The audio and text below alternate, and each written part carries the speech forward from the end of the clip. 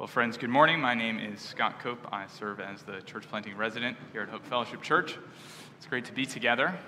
I'm going to pray for us once more, and then we're going to dive into God's Word. So would you pray with me? Father, we pray now that you would, through the preaching of your Word, bring the light of the knowledge of the glory of Christ. We ask this in his name. Amen. Nobody likes to be kept in the dark. Of course, that's true in a literal sense. When the power goes out, or when little children are drifting off to sleep, there's often this physical urge to have the light and the comfort it brings. But it's also true when it comes to being kept in the dark about some important information. We don't want to be left out or looked over.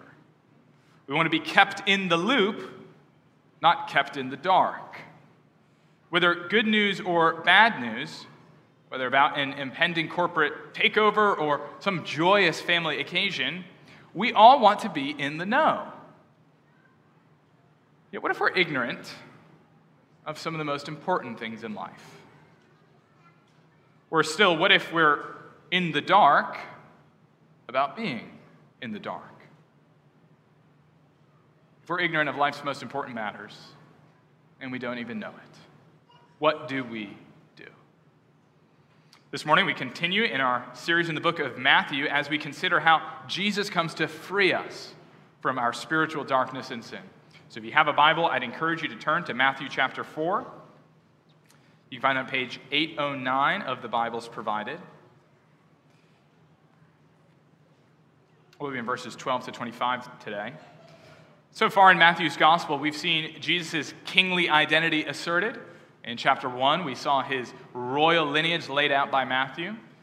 Then in chapter 2, we saw Jesus' miraculous birth and providential escape as King Herod sought to put him to death. In chapter 3, Jesus was affirmed as the Son of God at his baptism. And then just last week, we saw him resist Satan's temptations in the wilderness. And so we arrive at Matthew chapter 4, beginning at verse 12. We'll have three sections this morning, and the main idea of our passage is simply this. Jesus brings God's kingdom so that we would follow him. So read with me Matthew chapter 4, beginning in verse 12. Now when he heard that John had been arrested, he withdrew into Galilee. And leaving Nazareth, he went and lived in Capernaum by the sea, in the territory of Zebulun and Naphtali, so that what was spoken by the prophet Isaiah might be fulfilled. The land of Zebulun and the land of Naphtali, the way of the sea beyond the Jordan, Galilee of the Gentiles. The people dwelling in darkness have seen a great light, and for those dwelling in the region and shadow of death, on them a light has dawned. From that time, Jesus began to preach, saying, "Repent, for the kingdom of heaven is at hand." While walking by the Sea of Galilee, he saw two brothers, Simon, who's called Peter, and Andrew, his brother, casting a net into the sea, for they were fishermen. And he said to them, "Follow me, and I will make you fishers of men." Immediately they left their nets and followed him. And going on from there, he saw two other brothers, James, the son of Zebedee, and John, his brother, in the boat with Zebedee their father, mending their nets, and he called them. Immediately they left the boat and their father and followed him. And he went throughout all Galilee, teaching in their synagogues and proclaiming the gospel of the kingdom, and healing every disease and every affliction among the people. So his fame spread throughout all Syria, and they brought him all the sick, those afflicted with various diseases and pains, those oppressed by demons, those having seizures and paralytics, and he healed them. And great crowds followed him from Galilee and the Decapolis, and from Jerusalem and Judea, and from beyond the Jordan. Amen.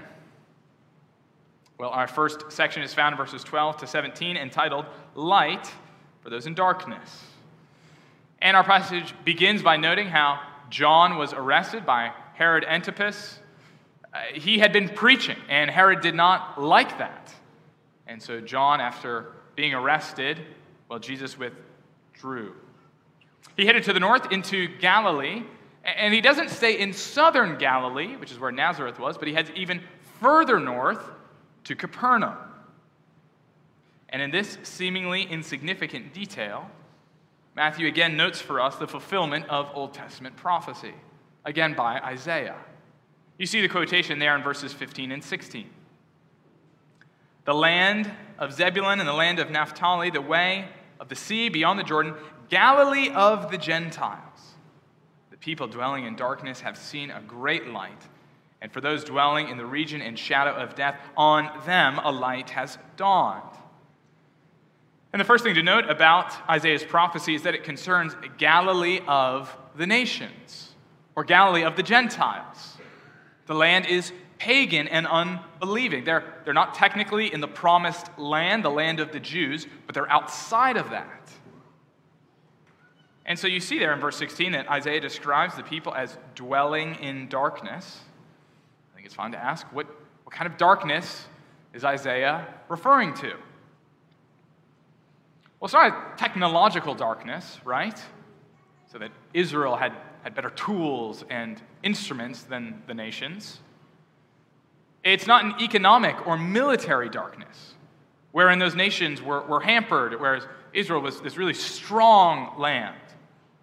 It wasn't an intellectual darkness, in that Israel was especially enlightened compared to their neighbors.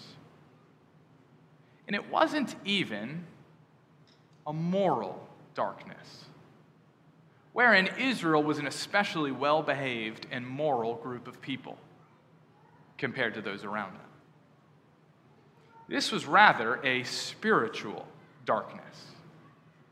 It is a darkness that does not know the light of God's salvation. It is a darkness that blinds, that leaves those under it unable to know God and to respond to Him rightly. It is the darkness of sin. And we know it's the darkness of sin because of how the darkness is described. Look there at the second half of verse 16. Isaiah calls it the region and shadow of death. And death, my friends, is the result of sin. Back in Genesis 2, God created Adam and Eve, and He made them to know Him and love Him and enjoy Him, to walk in the light of His presence. And then He commanded them, you may surely eat of every tree of the garden, but of the tree of the knowledge of good and evil you shall not eat, for in the day that you eat of it you shall surely die. In the original Hebrew, he says, dying you shall die. After Adam and Eve rebelled against God's word, death now has cascaded over the human race like a waterfall. None of us are exempt from it, because none of us are exempt from sin. As the Apostle Paul says in Romans 5, just as sin came into the world through one man, and death through sin, so death spread to all mankind, because all sinned. Sin leads to death, and we are all sinners, so we all die. Friends, this is the predicament of Galilee of the nations, and this is our predicament as well. It's not unique to Zebulun and Naphtali, as if there was something especially dark about them then. No, this is the fundamental human problem. And yet, perhaps most tragic of all, we are content to dwell in this darkness of death. I wonder if you notice how in verse 16 it describes those sitting or those dwelling in darkness. The picture is not of people eagerly trying to escape the darkness, but of those contentedly dwelling in it. Not trying to fight the darkness and pursue the light, but we dwell contentedly in the expectation of death. This is our natural human condition. And this is what makes Jesus' advent so amazing. Though the nations had not made the first step towards the light, though they were indifferent to their spiritual darkness, though we all were, yet he came. In his love and his grace, who took the initiative? God. God took the initiative to bring the light of life to the nations. Jesus drew near and pursued them. And how does he do that? I think verse 17 tells us. From that time, Jesus began to preach, saying, "Repent, for the kingdom of heaven is at hand." So friends, how does the light of Jesus Christ make it to the nations, whether in Galilee or in Cambridge? It is through the preaching of the kingdom of heaven. And as faithful ministers proclaim the rule and the reign of God and summon all people to joyfully submit to King Jesus, that the light of salvation and life goes out. So it wasn't simply Jesus' presence that brought the light, it was his preaching. And friends, do you know what that means for you and I? It means that if you are here hearing this sermon, whether in the room or watching online, God has sent this light to you. The question is, do you see it as light? Because it's not just that the light appeared among the nations. Well, verse 16 is very clear. It says that they have seen the light. And I think the implication, if they've seen the light and they've received the light, they've loved the light. You know, if you're in the dark and light comes, but you avert your gaze and you shield your eyes and you turn away from it, you have not seen the goodness and the beauty and the warmth of that light that brings life. You are still in the dark. And so notice that in Jesus' preaching, he brings the exact same message that John the Baptist had brought in chapter 3, verse 2, namely that God's kingdom, the kingdom of heaven, has arrived. The kingdom of heaven refers to the inbreaking of God's heavenly rule and reign in the cosmos, on earth. He's dethroning all opposing powers, undoing demonic opposition, and unseating all self-appointed kings, because he's installing the true king, the Lord Jesus Christ. Right? Because to announce that the kingdom has come is to announce that the king has come. You can't have a kingdom without a king. And so then the proper response to the king showing up, well, Jesus tells us there in verse 17, doesn't he? What does it look like to see the light that brings life and to respond appropriately? It is to repent. By this word, Jesus means that we are to turn away from our own kingdoms and our own agendas and to submit to his kingship, to pursue his kingdom and his agenda. As author Rosaria Butterfield puts it, to repent is to no longer pursue the life we once loved. It is to forsake self-rule. In light of God's coming rule and reign, we're to turn away from sin and relinquish the throne of our lives and give it to Jesus. And so, friends, we shouldn't be confused. This is Jesus' first sermon. This is his most basic message. This is Christianity 101. To follow Jesus, you must repent. There can be no true and genuine following of Christ without also true and genuinely repenting, turning away from your sins. But we know this, right? You know, if somebody came to you and they said, you know, I follow Gandhi, but I don't do anything he said.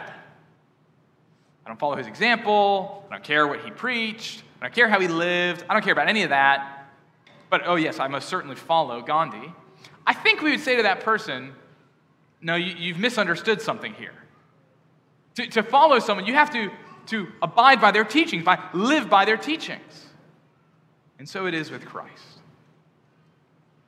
if you don't regularly confess your sin, or seek accountability, or regularly ask for forgiveness, but instead indulge and coddle and even defend your sin, I fear this may be evidence that you're not actually following Christ.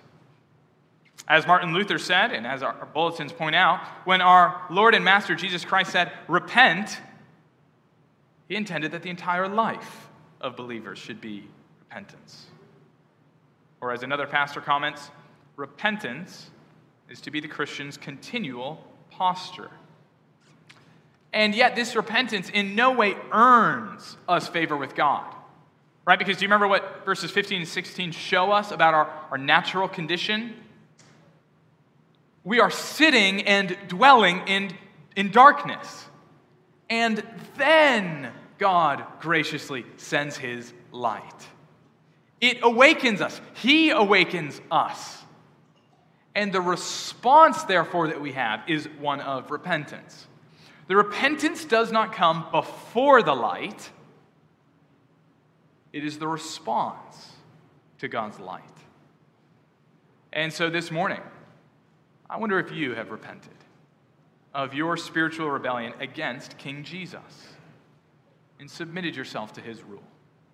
That's the whole reason he came to earth, to save rebels like you and me. As the eternal Son of God, he took on human form.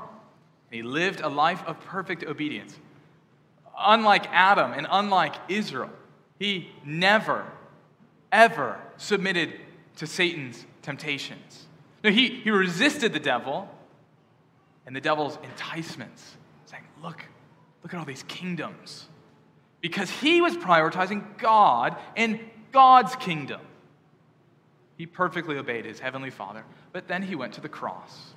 And there he died as a substitute for the sins of his people, paying the penalty for all their transgressions, dying as their substitute.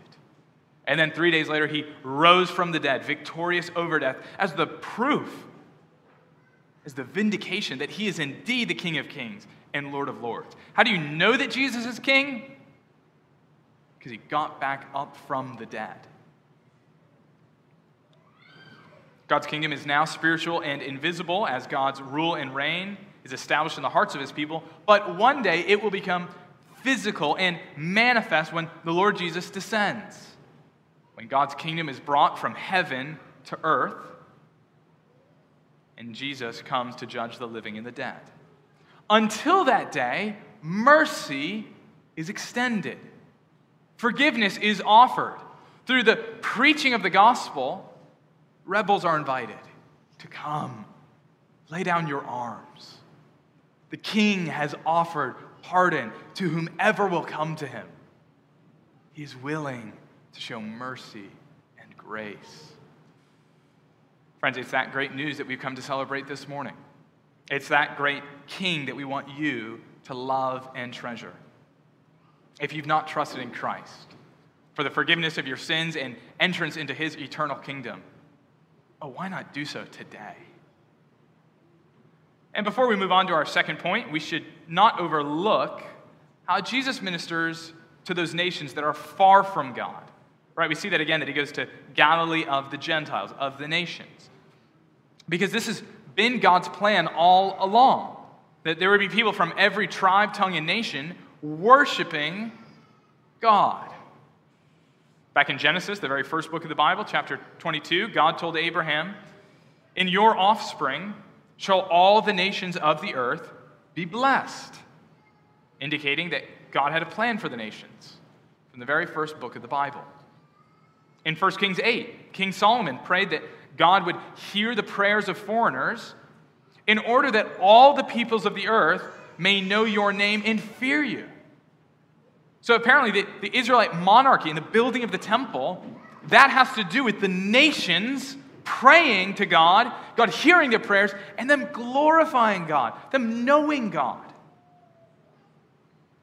In Psalm 67, the psalmist prays, "May God be gracious to us and bless us and make his face to shine upon us, that your way may be known on earth and your saving power among all nations. Let the peoples praise you, O God. Let all the peoples praise you. Let the nations be glad. And then just one more text in Isaiah 49, for example.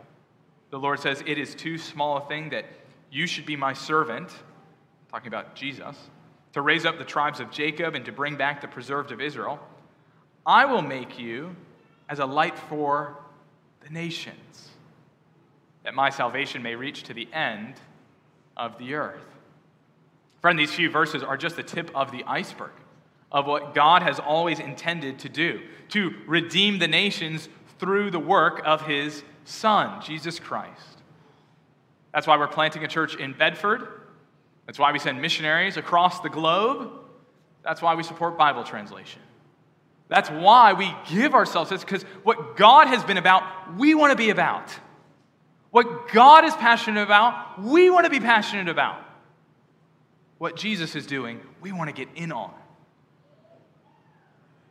That's why Jesus brought the light of the gospel to places like Galilee of the nations, that we might take it to places like Bedford, Massachusetts, and ultimately to all corners of the globe. So let's turn now to our second section, found in verses 18 to 22, entitled A Disciple's Priorities. And what we find here is two vignettes of discipleship. What does it look like to follow Christ? What is the allegiance that he requires? Look at verse 18. While walking by the Sea of Galilee, he saw two brothers, Simon, who's called Peter, and Andrew, his brother, casting a net into the sea, for they were fishermen.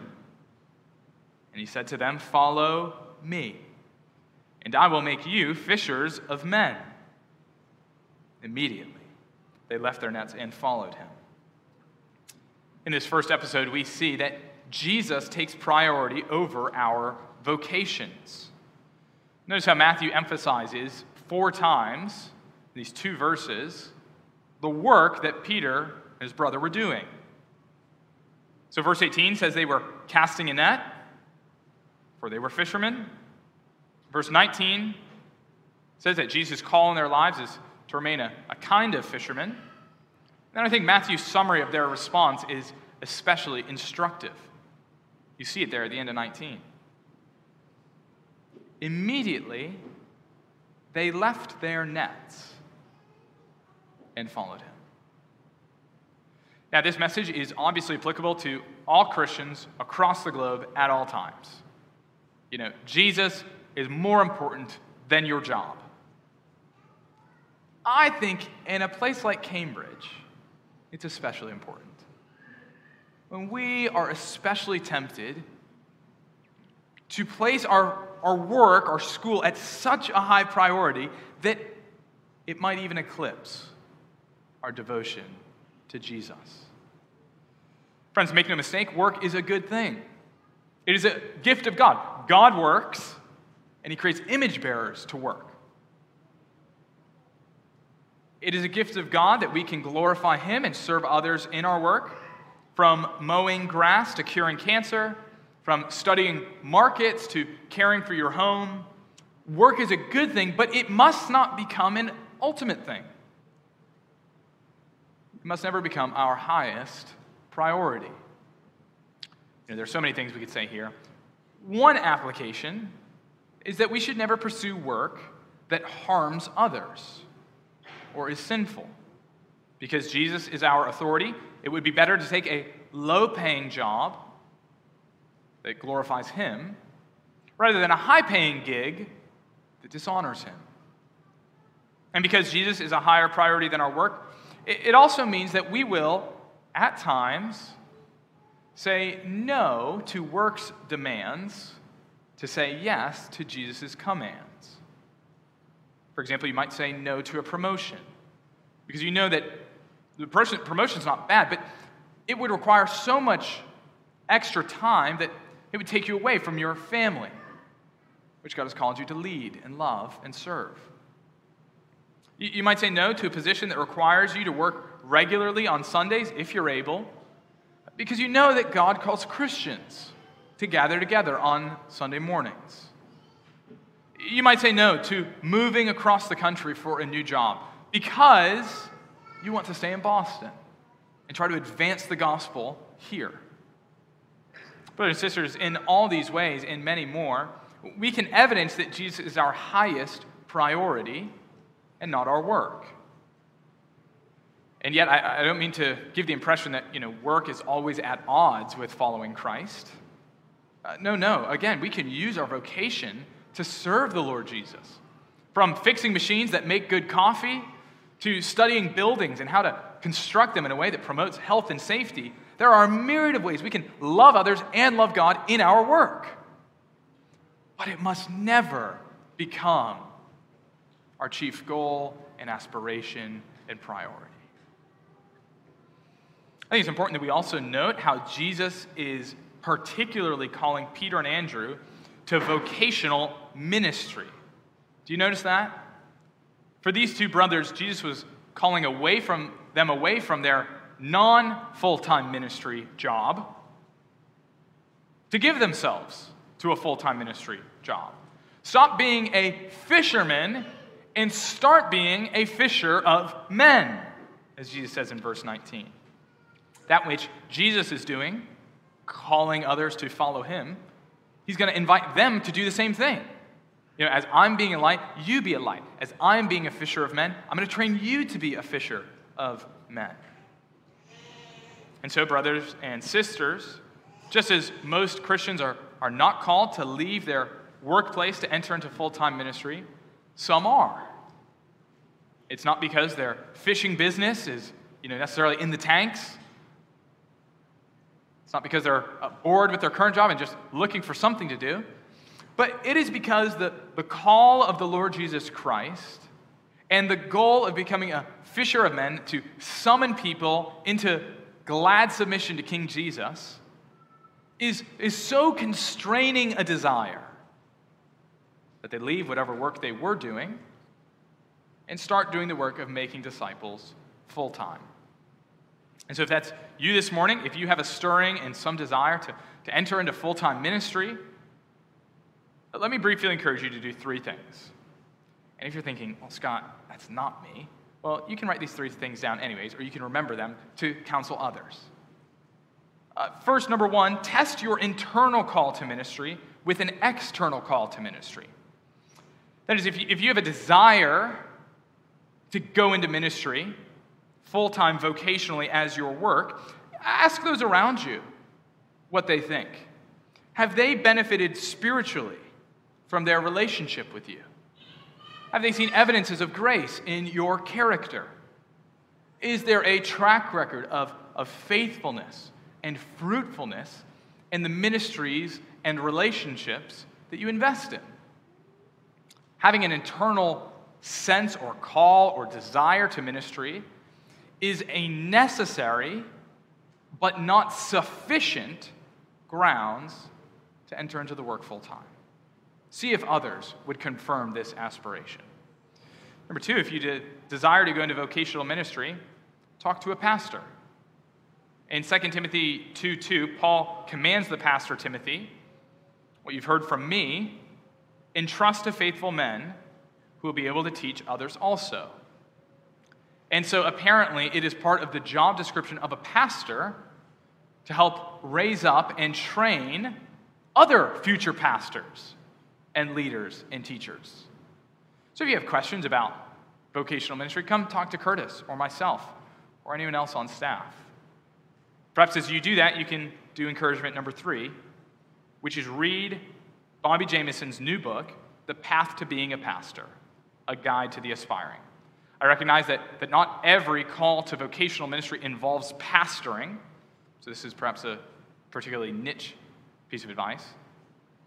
But it would be a good book to read with a pastor, to read with someone like Curtis. You can tell him I told you to email him. Friends, in all these ways, we should make sure that we know that Christ is supreme over our work. Even being a pastor, following Christ individually takes precedence over any work that we may have. Let's turn now to our second vignette in verses 21 and 22. And going on from there, Jesus saw two other brothers, James the son of Zebedee and John his brother, in the boat with Zebedee, their father, mending their nets. And he called them. Immediately they left the boat and their father and followed him. Well, here we see that the Lord Jesus takes precedence and priority even over our families. Do you notice that? James is introduced as the son of Zebedee. We didn't hear anything about Peter and Andrew's parents. James and John are in the boat with their father. Jesus calls them. And then again, I think Matthew's summary response or record of their response is indicative. Immediately they left the boat and their father and followed him. Friends, families are a wonderful gift from God. In fact, they are often one of God's sweetest gifts to us. And yet, for all their good, they again must not become a higher priority than following Christ. You can imagine how in a patriarchal society like ancient Israel, it would have been especially shocking to see these two brothers leave their father like this. I mean, didn't they love him? Hadn't God commanded them, honor your father and mother? What was so important that they would leave him like this? Well, as Jesus says just a few chapters later, in chapter 10, verse 37, whoever loves father or mother more than me is not worthy of me. And whoever loves son or daughter more than me is not worthy of me. Friends, only the Son of God can talk like this. Only the King of Kings and Lord of Lords, the Savior and Deliverer, only he can say these things and it not be crazy.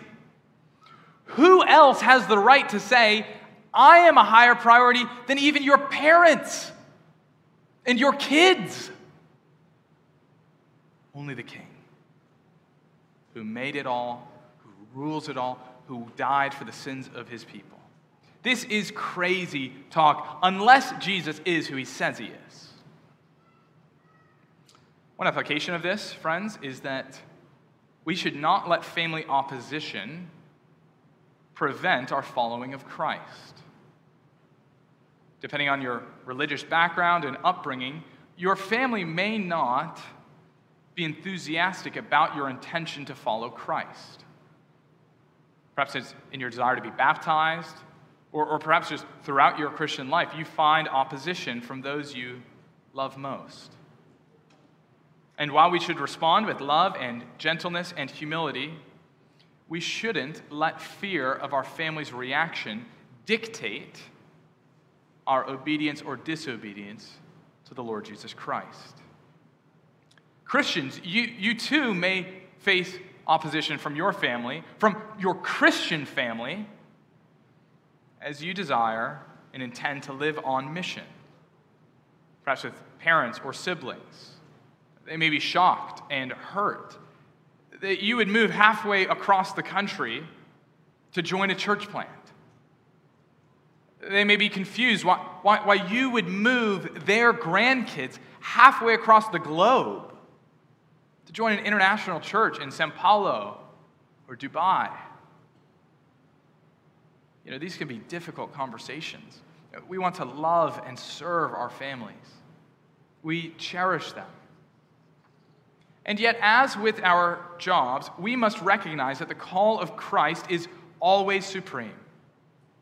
He will not play second fiddle to our careers or our families.